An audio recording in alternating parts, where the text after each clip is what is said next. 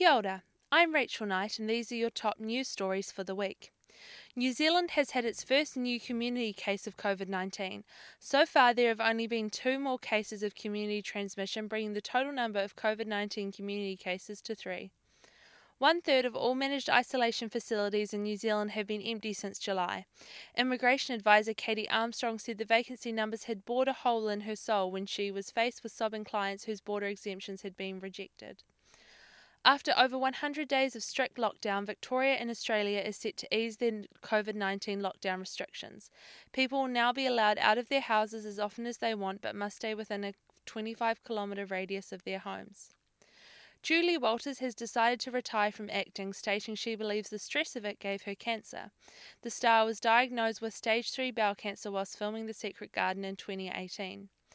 And in sport, shot put champion Dame Valerie Adams has changed her coach in an attempt to be more successful ahead of next year's Tokyo Olympics. Her new coach, Dale Stevenson, also coaches men's champion Tom Walsh. That's News and Sport for Newsbeat. I'm Rachel Knight.